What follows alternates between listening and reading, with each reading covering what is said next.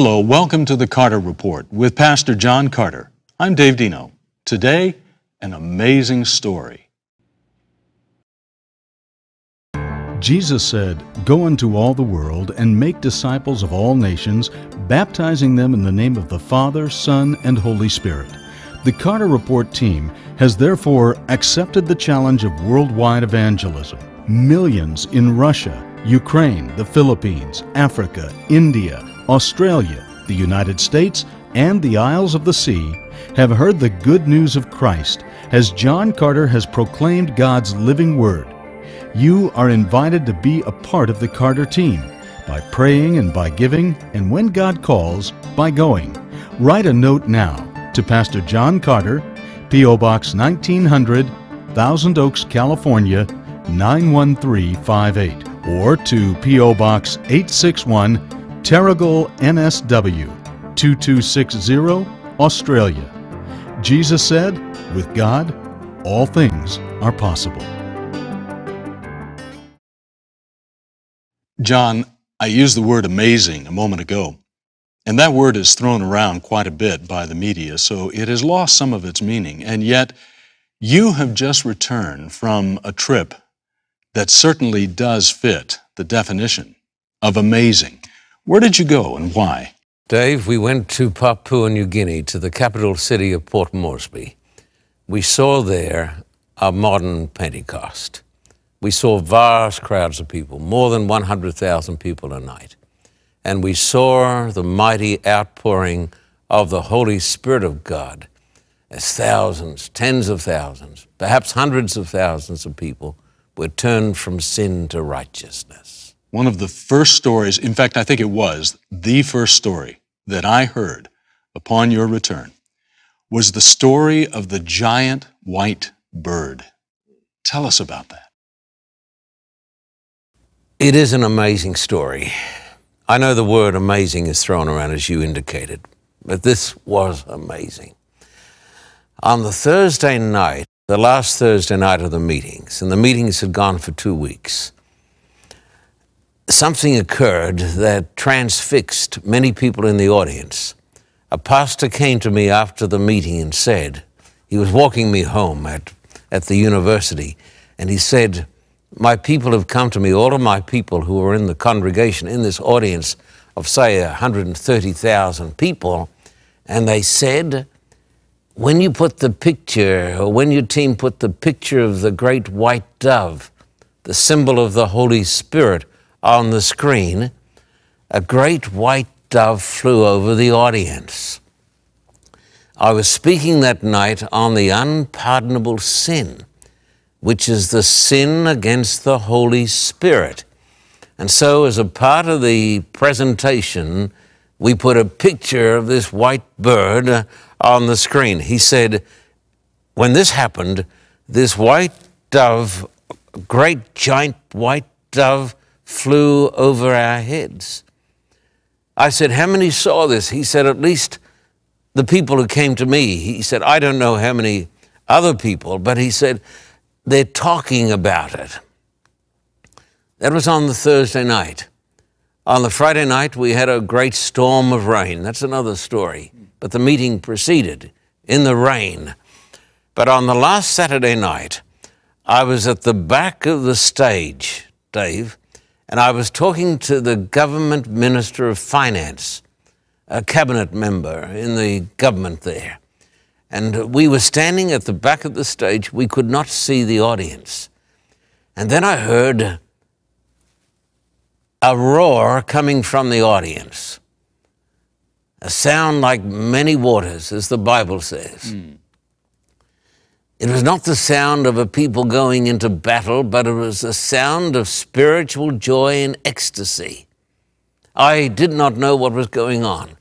Pastor Willie G was singing, and so I walked out from the back of the stage, and the audience had their hands up, and they were praising God.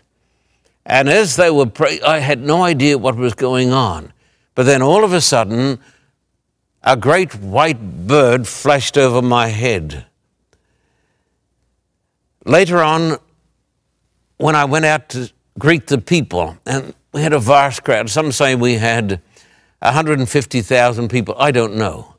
At least in excess of 130,000, as far as the eye could see. Dave, I said to the people, who here tonight saw the great white bird? They all cried out, we did, we did. Every hand was raised, more than 100,000 hands raised, testifying that a great white bird, symbol of the Holy Spirit, had flown in slowly over the heads of the audience. I can only say that the people there, the pastors, the government officers, the ambassadors from the different nations said they saw the great white bird, symbol of the Holy Spirit, and their hearts were strangely warmed. You mentioned 15 nights. You mentioned numbers of people that, for us, here, seem amazing as well. I understand that 15 nights, you began at about 75,000 on the first night, and the crowds actually continued to grow every night. Rapidly. For 15 nights.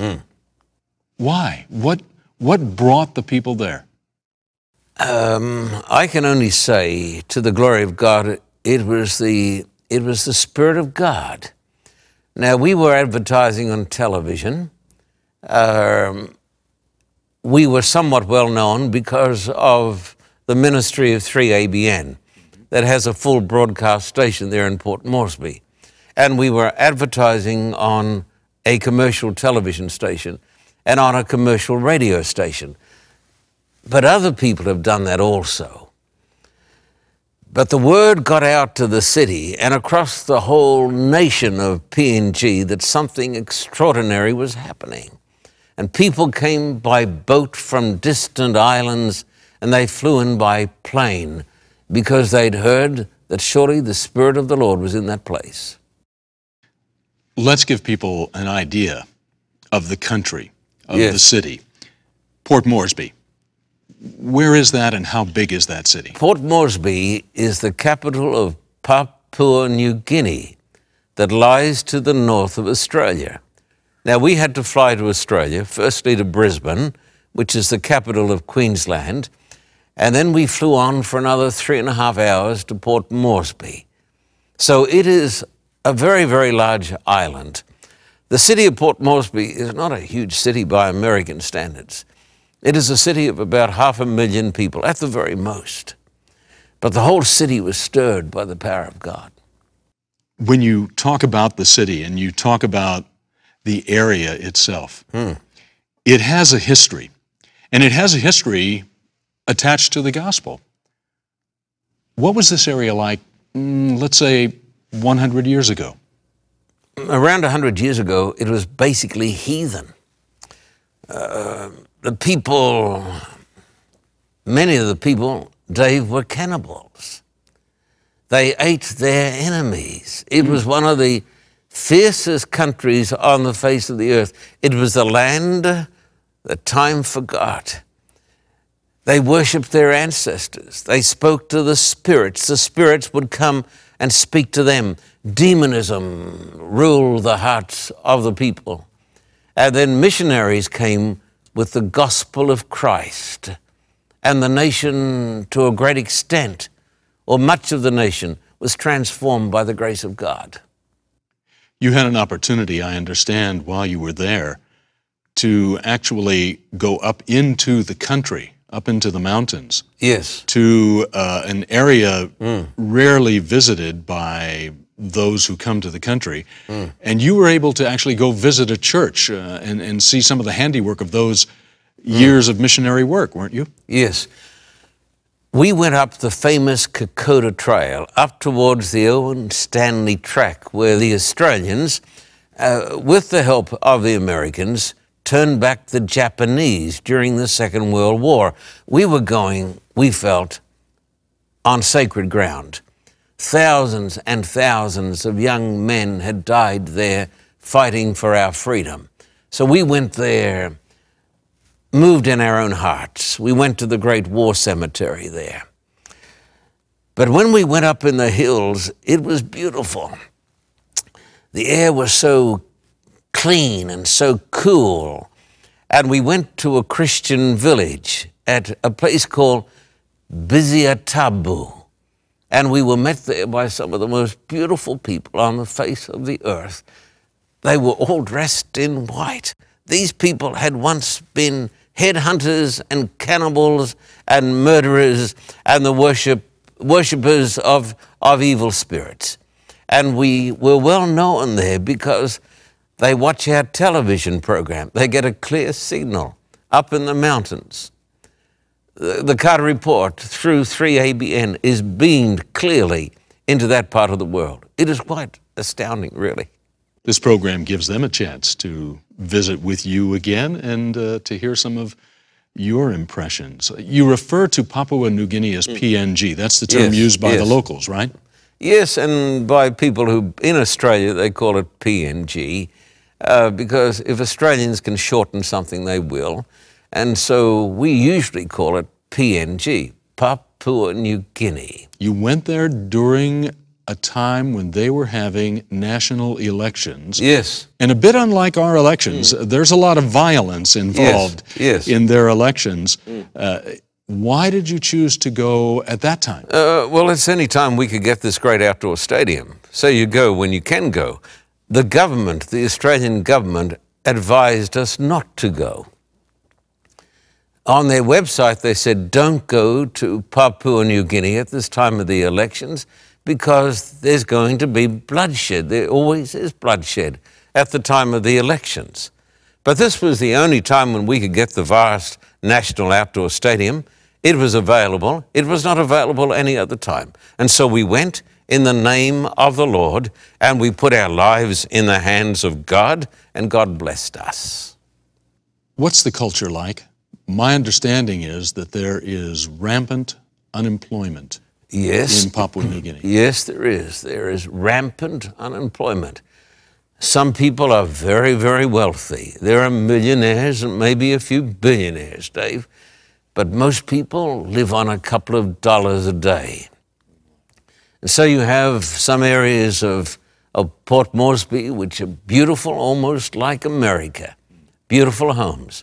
But many of the people are bound by the chains of poverty. And of course, poverty can help breed terrorism and crime and every other social disorder.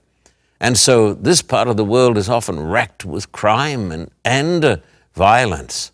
You don't wander around the streets generally by yourself. In that kind of atmosphere, what can the gospel do? The gospel is the only hope of the world.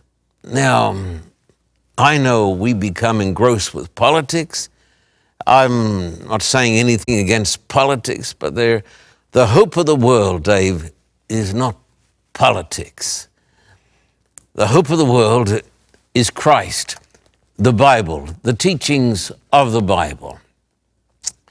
When we went there, the Spirit of God was so marvelously manifested that the powers of darkness were beaten back. Now, I meet people who find these things quite impossible to believe. That is because they're not really in touch with the Spirit of God. But when we get in touch with the Spirit of God, that which is impossible becomes a divine possibility. The Prime Minister himself said to me, he said, I say this to you, he said, you have blessed the whole nation. By this he meant that the meetings and the preaching of the gospel had blessed the whole nation. And during the meetings, we did not see any evidence of crime at all. One night the police were alarmed because they found a couple of bullets lying on the ground. It's easy to be killed when you have an audience of 150,000 people, and some of those people have been engaged in crime. But during the meetings, there was a sweet peace. There was no evidence of agitation. There was not a whisper. Even the little children were transfixed. you could sense, Dave, that the Spirit of God was in the meetings. You're listening to the Carter Report with Pastor John Carter. I'm Dave Dino, and we're talking about your recent trip to Papua New Guinea, Port Moresby. PNG. PNG. I take it by your comments that you really never felt in danger. You had no sense of danger. You were not afraid for your life. Whenever I walk out to a big audience, I say to Beverly, my wife, Beverly, we have trust in God, but tonight may be the night when I am assassinated. We are immortal until our work on earth is done. So my life is in God's hands. But when I walked out on the stage night after night, I felt no fear, not a tiny bit. I felt the presence of the angels of God.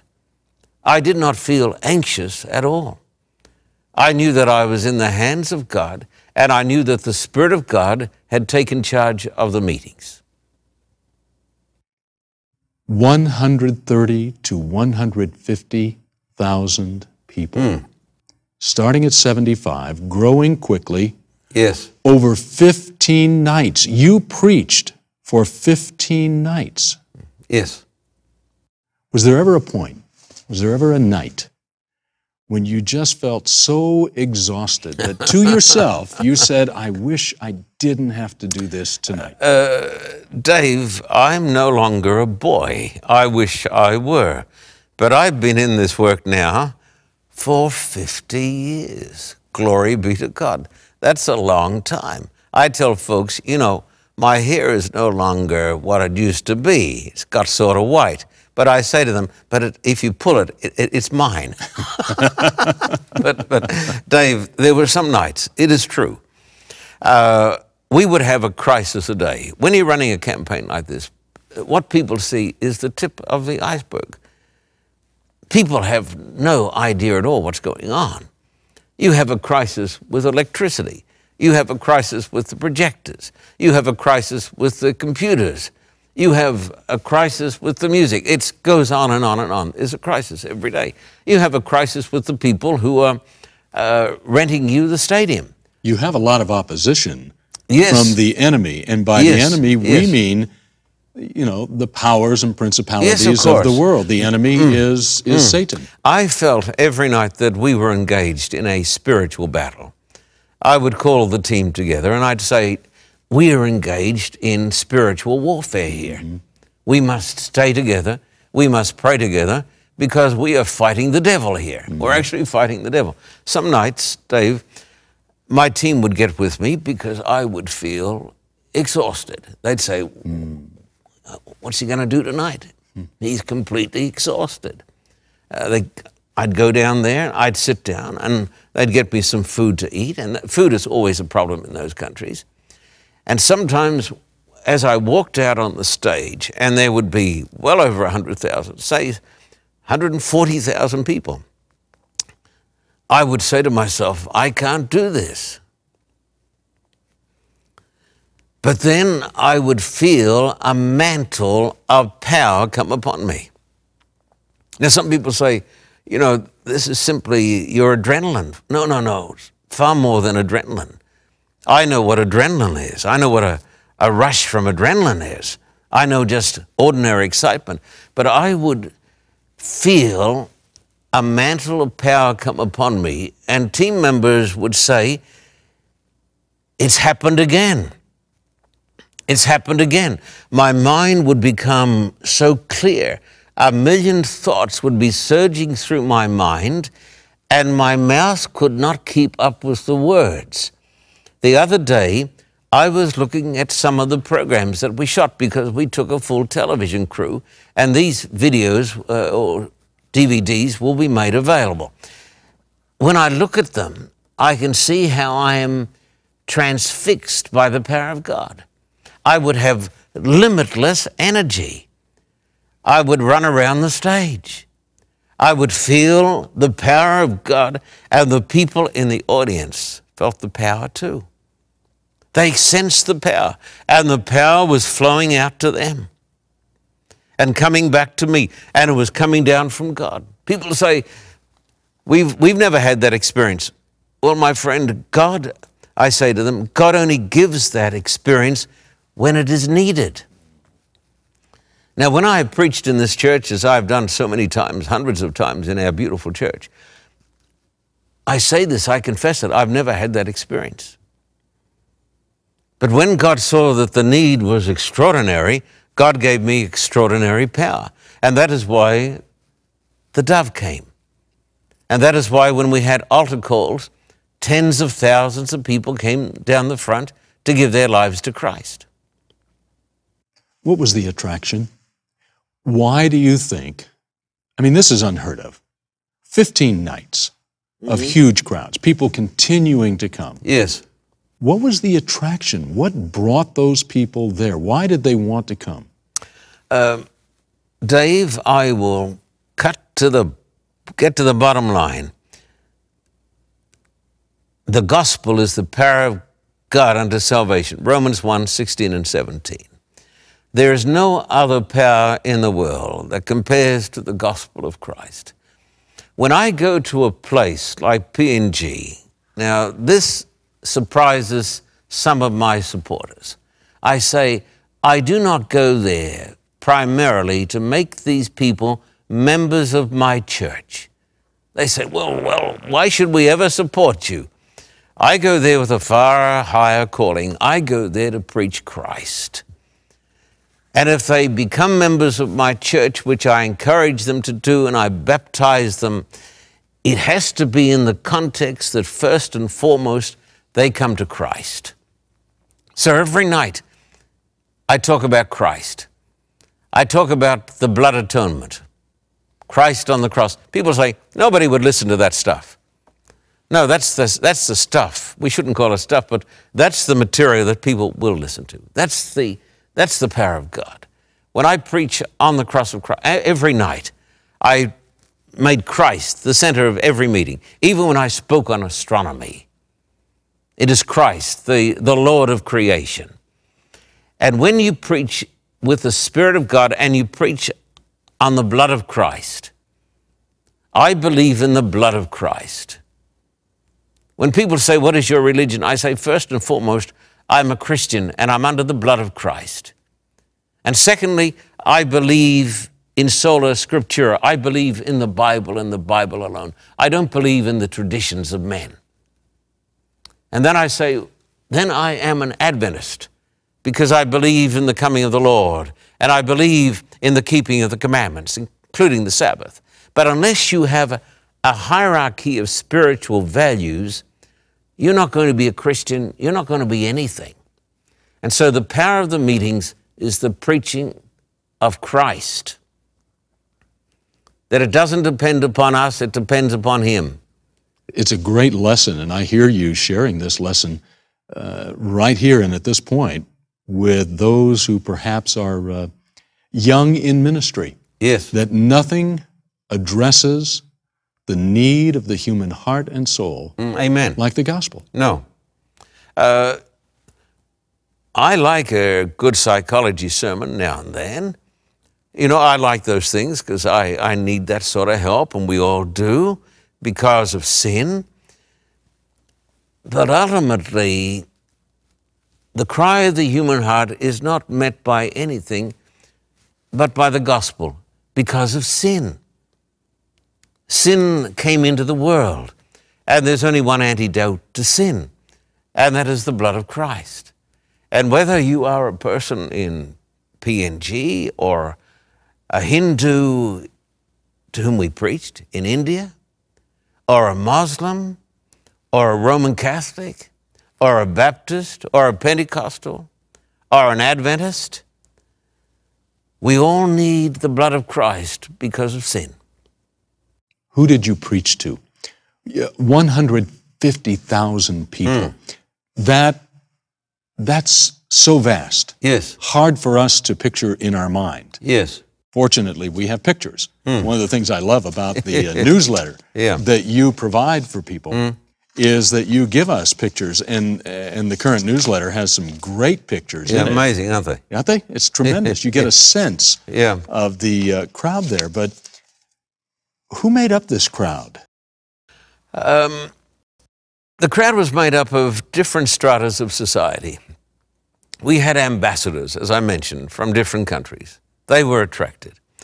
We had government ministers. One night we had 12 or 14 newly sworn in ministers of the government. They came and they responded in the altar call and they stayed behind for prayer. We put our hands upon them and prayed that God would so fill their lives with the Spirit of God that they would keep the commandments of God, that they would be upright and honest and thus be a blessing to the nation. That's what we want our politicians to be. We want our politicians to be first and foremost not Republicans or Democrats or independents, but people who recognize the Lordship of Christ. I'm not talking about trying to impose religion upon the people. I'm not talking about that, but I'm talking about personal accountability to God. Because if you respect God, you're going to respect man. But if you don't respect God, how can you respect man who was made in the image of God? You're not going to. That's why communism collapsed in Russia. And so the people who came, there were politicians, there were families, beautiful families, husbands and wives and their children, not making a sound. The children, marvelous. No cell phones going off. You know why? The people have a sense of reverence for God. They think that a person who brings a cell phone into church and the phone goes off, they think that they are the most heathen people. They say, we used to be heathen. Now we've gone to places and cell phone. They say, these people need missionaries. And so families, university students, Pacific Adventist University, which is a great university outside Port Moresby. It's a great credit to the people there. It's marvelous. A great university. They sent 12 busloads of university students every night. They started with one busload, but they were almost going to get riots because the others wanted to come. So in the end, they paid for 12 buses to bring students. Some of those were baptized into Christ. So you had everybody you could think of. You had poor people and you had wealthy people. You had people on $2 a day and people who were multi-millionaires. Side by side. Side by side, packed in like sardines in a can. I've seen some of the pictures. It is people for as far as the eye can see. Yes. And even then, tens of thousands beyond that. Yes. In the areas that were dark at night, unlit, and yet the people continued to come far out beyond you, way to the side of your platform and stage that you were preaching from. An amazing, vast audience. A vast audience. Of people. What kind of comments? I mean, you're talking to all these people at once, but you met with people and talked with them individually. What kind of comments did you receive from them? Dave, exceedingly refreshing. They have their problems, we know, but cynicism is not one of them. They believe with a childlike faith. That's what Jesus told us. He said, unless we're converted and become as little children, we're not going to be saved. And they do have a childlike faith. They believe that that great white bird was sent from God. Now, if you talk to people in Australia or in America, they'll give you 1,000 rational reasons why those things don't happen. But those people up there, they have a childlike faith, and I think God respects and honors their faith. Well, the meeting started at 6 o'clock in the evening as the sun went down. And because then we were going to get the projectors fired up. So we couldn't do that in the daylight. And then I would be preaching around 7:10. And I'd finished preaching about 10 past 8. I believe that sermonettes make Christianettes. And so 60 minutes of preaching of the gospel and preaching with all my soul. And then I'd have an altar call, usually, that would take another half hour. So we got some criticisms. The criticisms were that the meetings were too short.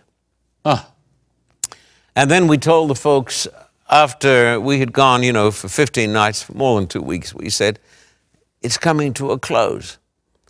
They were bitterly disappointed. They said, stay, stay, stay. As I left the airport, to come back, flying back to Australia, then back to the US, a young man came. He worked for the security at the airport. He said, let me carry your bag. I said, thank you. So he carried my bag and came down to where I was getting on the plane. He gave me back my bag. And then there were a number of white people from Australia getting on the plane. They were Australians who were probably living in that part of the world. On the whole, I don't think they came to the meetings. But this young man burst out into tears. He's a grown man. He was crying. He said, I don't want you to go. And at that point, we're going to come back and finish that story in just a moment as you listen to the Carter Report with John Carter. Millions around the world have attended the Carter Report programs and seen the wonders of biblical archaeology. From the treasures of King Tutankhamun to the Great Pyramids of Giza, vast audiences have walked with John Carter the dusty roads of ancient Egypt. The journey has continued as the masses have gazed upon the palaces of Petra and the stones of Herod's temple. The largest secular crowds attending religious meetings anywhere have exclaimed, "At last, here is evidence to believe in God." Please support the Carter Report in its unique mission. Write to John Carter, Post Office Box 1900, Thousand Oaks, California 91358, or Post Office Box 861, Terrigal, New South Wales 2260, Australia. Once again, that address is the Carter Report, Post Office Box 1900, Thousand Oaks, California 91358, or Post Office Box 861, Terrigal, New South Wales 2260, Australia.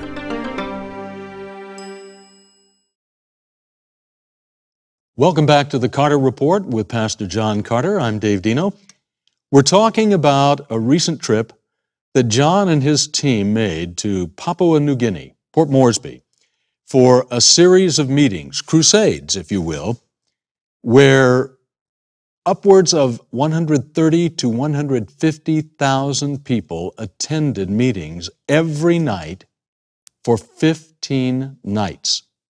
An amazing response.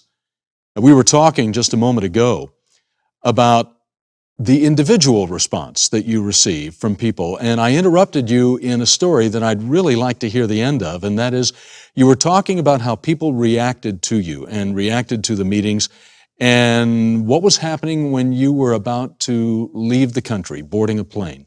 What happened? I was about to get on the flight, Dave, and this young man from PNG who worked at the airport, a security officer, he broke down. He started to cry. And he put his arms around me. He said, I don't want you to go.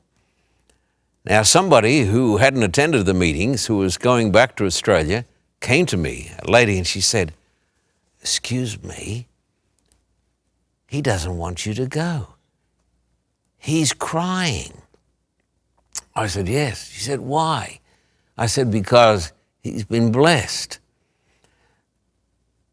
Now, she found that very hard to understand because for so many people in the Western world today, including Australia, this book is no longer relevant. They don't believe in the preaching of the gospel. In fact, they don't believe in the God of the Bible.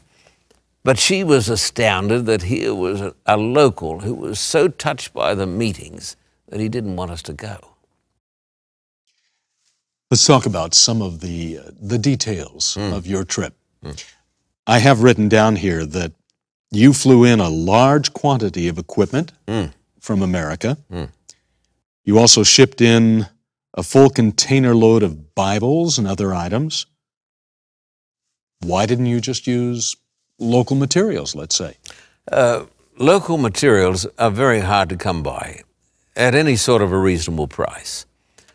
Now, we built a stage. A person who came with us, a young pastor came with us, he said, "This is bigger than a rock concert." and this is true. A huge stage. The biggest screens I'd ever seen in that part of the world. And then we fly in these huge video projectors. You can't get them there. Nobody's got them there. And so if you're going to do this, it's got to be done on an enormous scale. This is taxing, this is expensive, but if you're going to do it, you've got to do it properly. You said it's expensive. Yes. How do you get the funds for this? This is quite extraordinary because we don't beg for money, but we are doing what God has told us to do, what God has told the church to do. The Bible actually says, Jesus said, "Go into all the world, make disciples of all nations, baptizing them in the name of the Father, the Son, and the Holy Spirit." People say, well, that's not really relevant today. It's an interesting thing, Dave, that Jesus didn't say, "Go into all the church and make disciples of all nations." We preach in churches. I preach in churches. But the great emphasis of the Bible is that the church needs to be relevant and to go into all the world. Now, we take this seriously, and we've done this in places where people say, "You're going to be killed," and you can't do that, and it's impossible to do. We've gone to India, and Russia, and Ukraine, and South Africa, and we've gone to places where people say, "It can't happen," but it does happen. And we have partners around the world who still believe. They still believe in the Bible, and they believe in the gospel, and they believe in putting money where it's going to do the most good.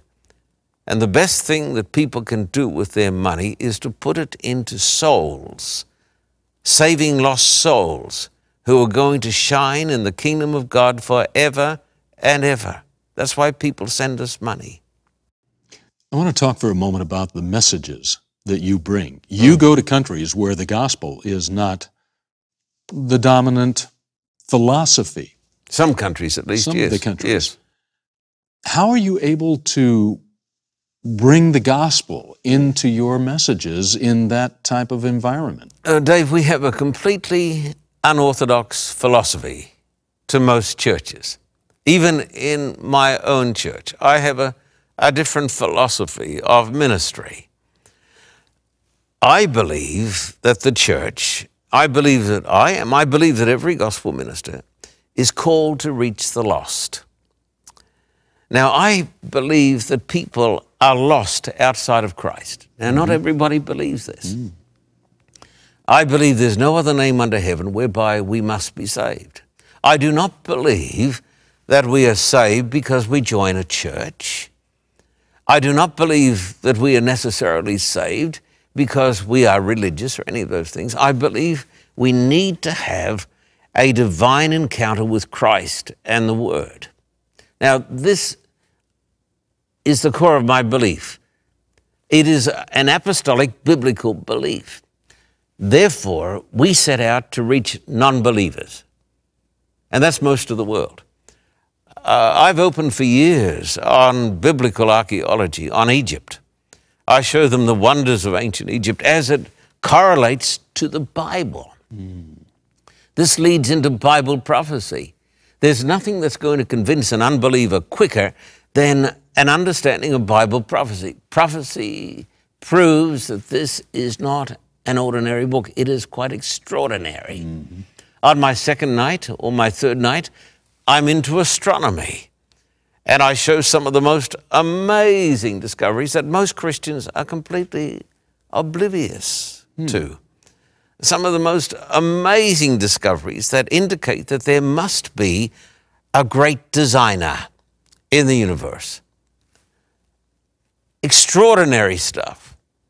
And this captivates the minds and the ears of unbelievers. And therefore, we say this humbly. We've been told this.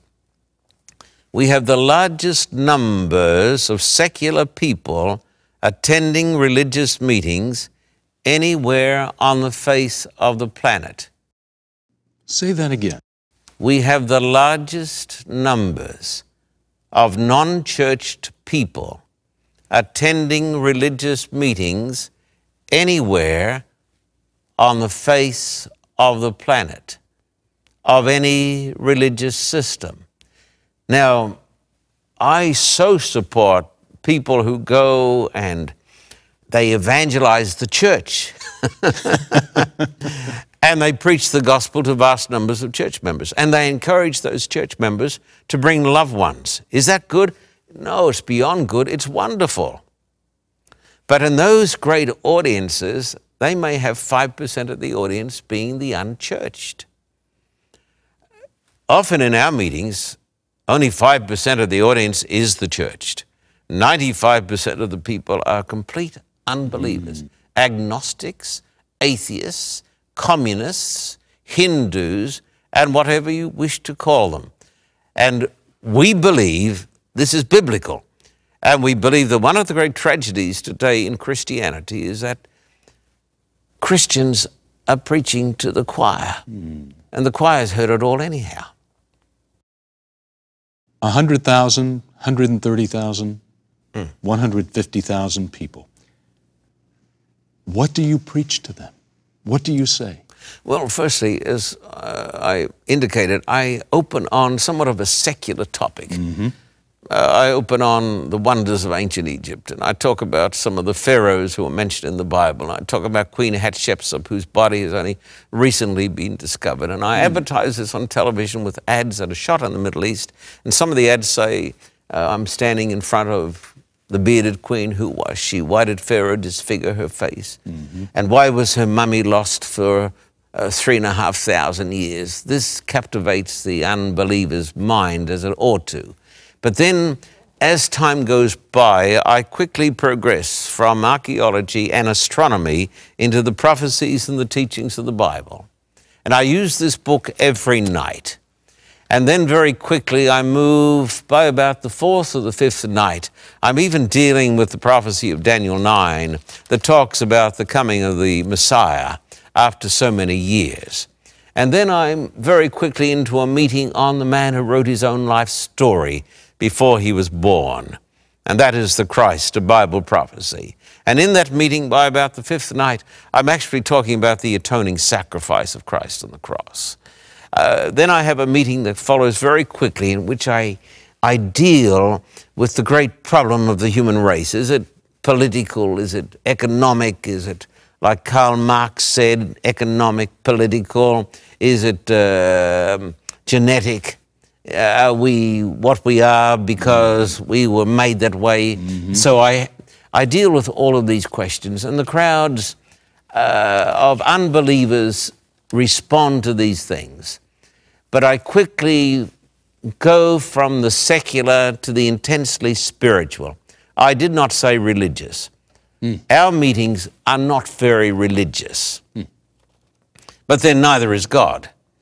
Jesus was not especially religious. Remember, the religious people put him on the cross. So religion gets a pretty bad rap in the Bible. One person said, almost all religion is bad. Well, look around the world today. They're all killing each other in the name of religion. So we don't talk religion. We talk the goodness of God and the greatness of Christ. And that is why you have seen such a wonderful response. Oh, I think it's got to be. The Holy Spirit bears witness according to His Word. Like anyone in such an undertaking, you don't travel alone. You have a team of people who go with you. Small team. I would venture to say that perhaps for you personally, the most important person on that team is your wife, Beverly. Beverly has gone on these trips for so many, many years. And when she went to Russia and places like that, she had a special calling to visit orphanages. And tried to bless the orphans by giving them what they needed. Not what they wanted, but what they needed. And she also has a special ministry of praying. So when I'm preaching, she is invariably at the back of the stage praying. Years ago, before my wife and I were married, we were reading a little bit about male-female relationships, husband-wife relationships. And there was something I have not to this day forgotten. The nature of a man as compared to a woman. And it said that men are adventure seekers. Some We are. seek adventures in life.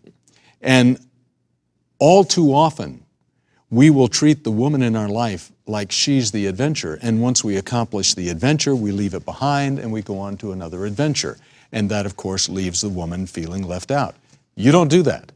You include your wife, which is what this little lesson was all about. So a little marital help here for all of us, and that is to include your wife in the adventure. And it seems to me that's what you do with Beverly. Well, Beverly has a ministry. Beverly is called by God to do ministry the same as I am. I believe that women are called just as much as men, sometimes more so.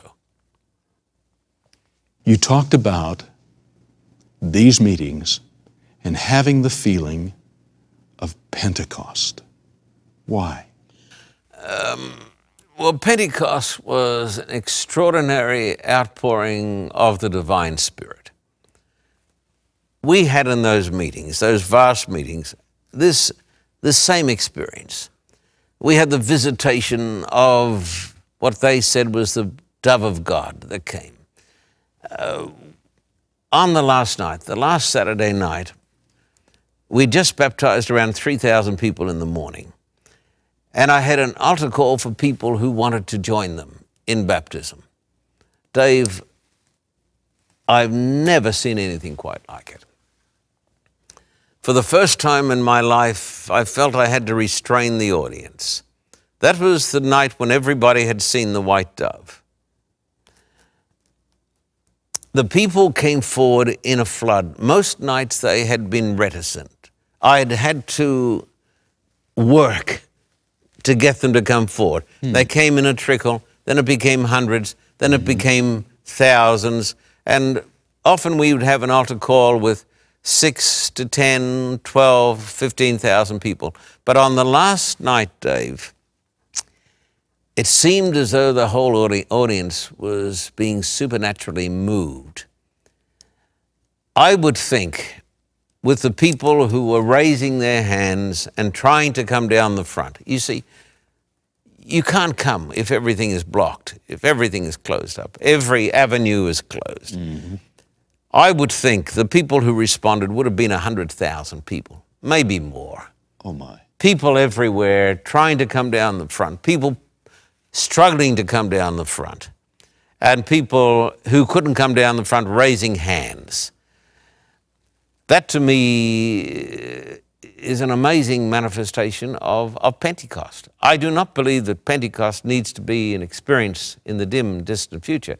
I believe that if the church were to take seriously the teachings of the Bible, seriously, we would see Pentecost everywhere. Well, you talk about taking the gospel seriously. You mentioned earlier in our talk that there was a night when you preached in the rain. Now here, if it's a baseball game... Not by choice. No. If it's a baseball game here, we call the game. Did you call the meeting that night? What happened? On the final Friday night, this was tremendously important because we were having a big baptism the next day. I needed to talk to the people who are going to be baptized. We don't just baptize people in a casual way. And as I went out to preach, before I went out to preach, as I was getting ready to preach, the heavens opened up and the rain came down in a flood. Everything was sopping. We turned the PA off. We thought it'd blow up. Wow. We turned the projectors off because they were starting to sizzle. Water was getting through. We thought, we're going to blow up these great projectors, then we won't have a program. We had there on that Friday night, say 130,000 people who were sitting there, and they were getting soaked through and through. How many left? None.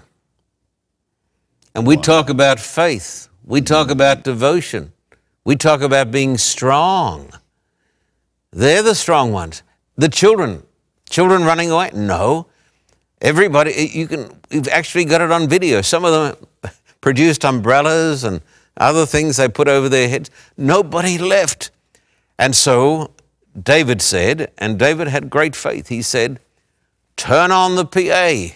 If it blows up, it blows up. David, your son. Yes. Bob Ludwig, who were working the PA with their team, turned it on. And we put on some great music, and the people started to reach. They lit up. The music's on.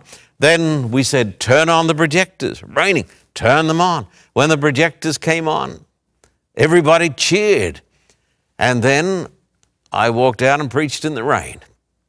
I said to my team, I'm going to preach the Word of God tonight. Couldn't use the pulpit because the stand, the water was running off it. Water everywhere. And I went out and I preached in the rain, and the Spirit of God came down upon me. And they say, I preached better than I'd ever preached before. They said I needed just a little more rain. You mentioned baptism. Yes. And you baptized many in the Ella River. What was that like? Yeah, Ella Beach in the sea. Well, the police had to get me there. When I got down there, I couldn't get to the beach, so the police came and made a path for me. And I stood on the back of a truck that was perched precariously on a rock overlooking the sea, and we had a great PA system. We had 50 or 60 pastors out in the water, including one of the ambassadors from another country, representing his country. An ambassador from another country who was also an ordained minister. And he was baptizing, and so it was marvelously organized. We baptized, conservatively speaking, some people said 5,000. I don't believe that's accurate. We had an independent count, and our count was around 3,000. In fact, to be specific, 2,850. That night, when we had the great altar call, more than another 3,000 requested baptism the next weekend.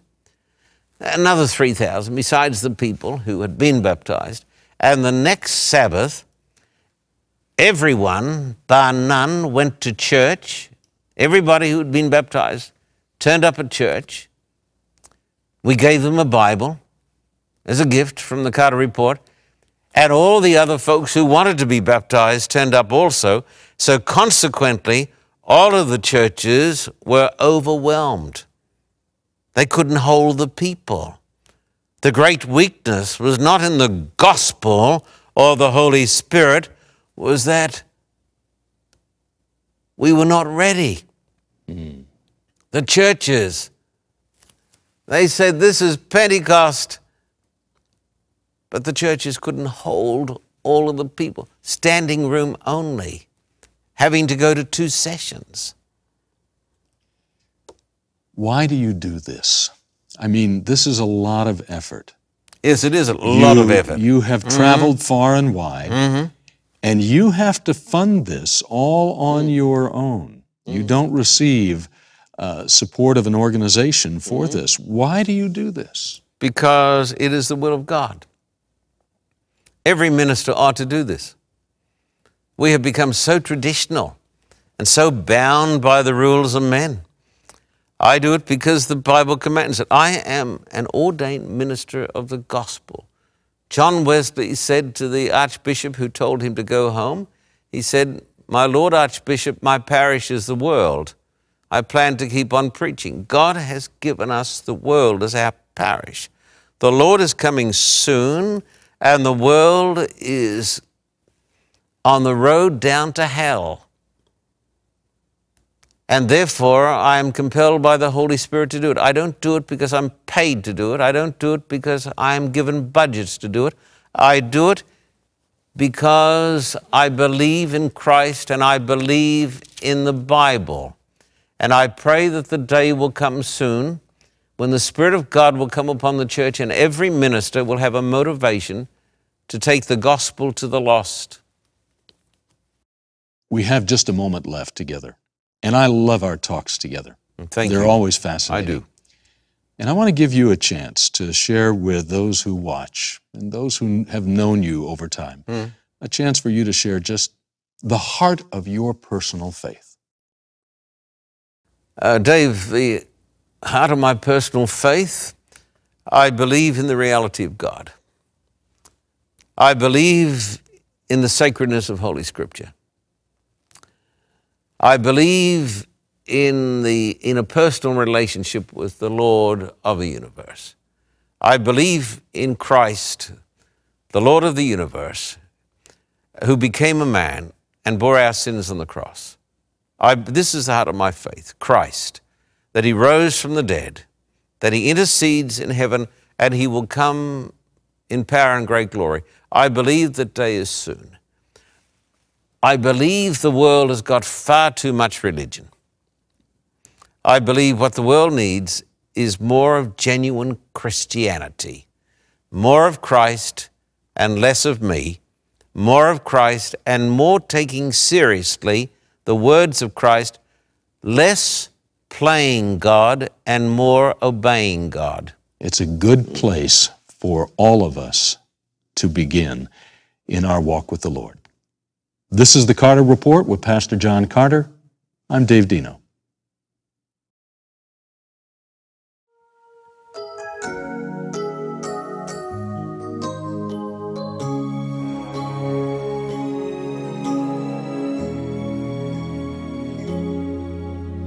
Lord, when you placed your hand upon me, I knew that I would never be the same. For in that moment I became your servant.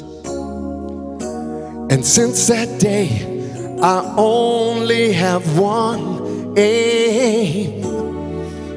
My sole desire is to be used, an empty vessel longing to be filled by you. My sole desire is to serve you, Lord, to do your perfect will, to work each day and build your kingdom. This is my sole desire.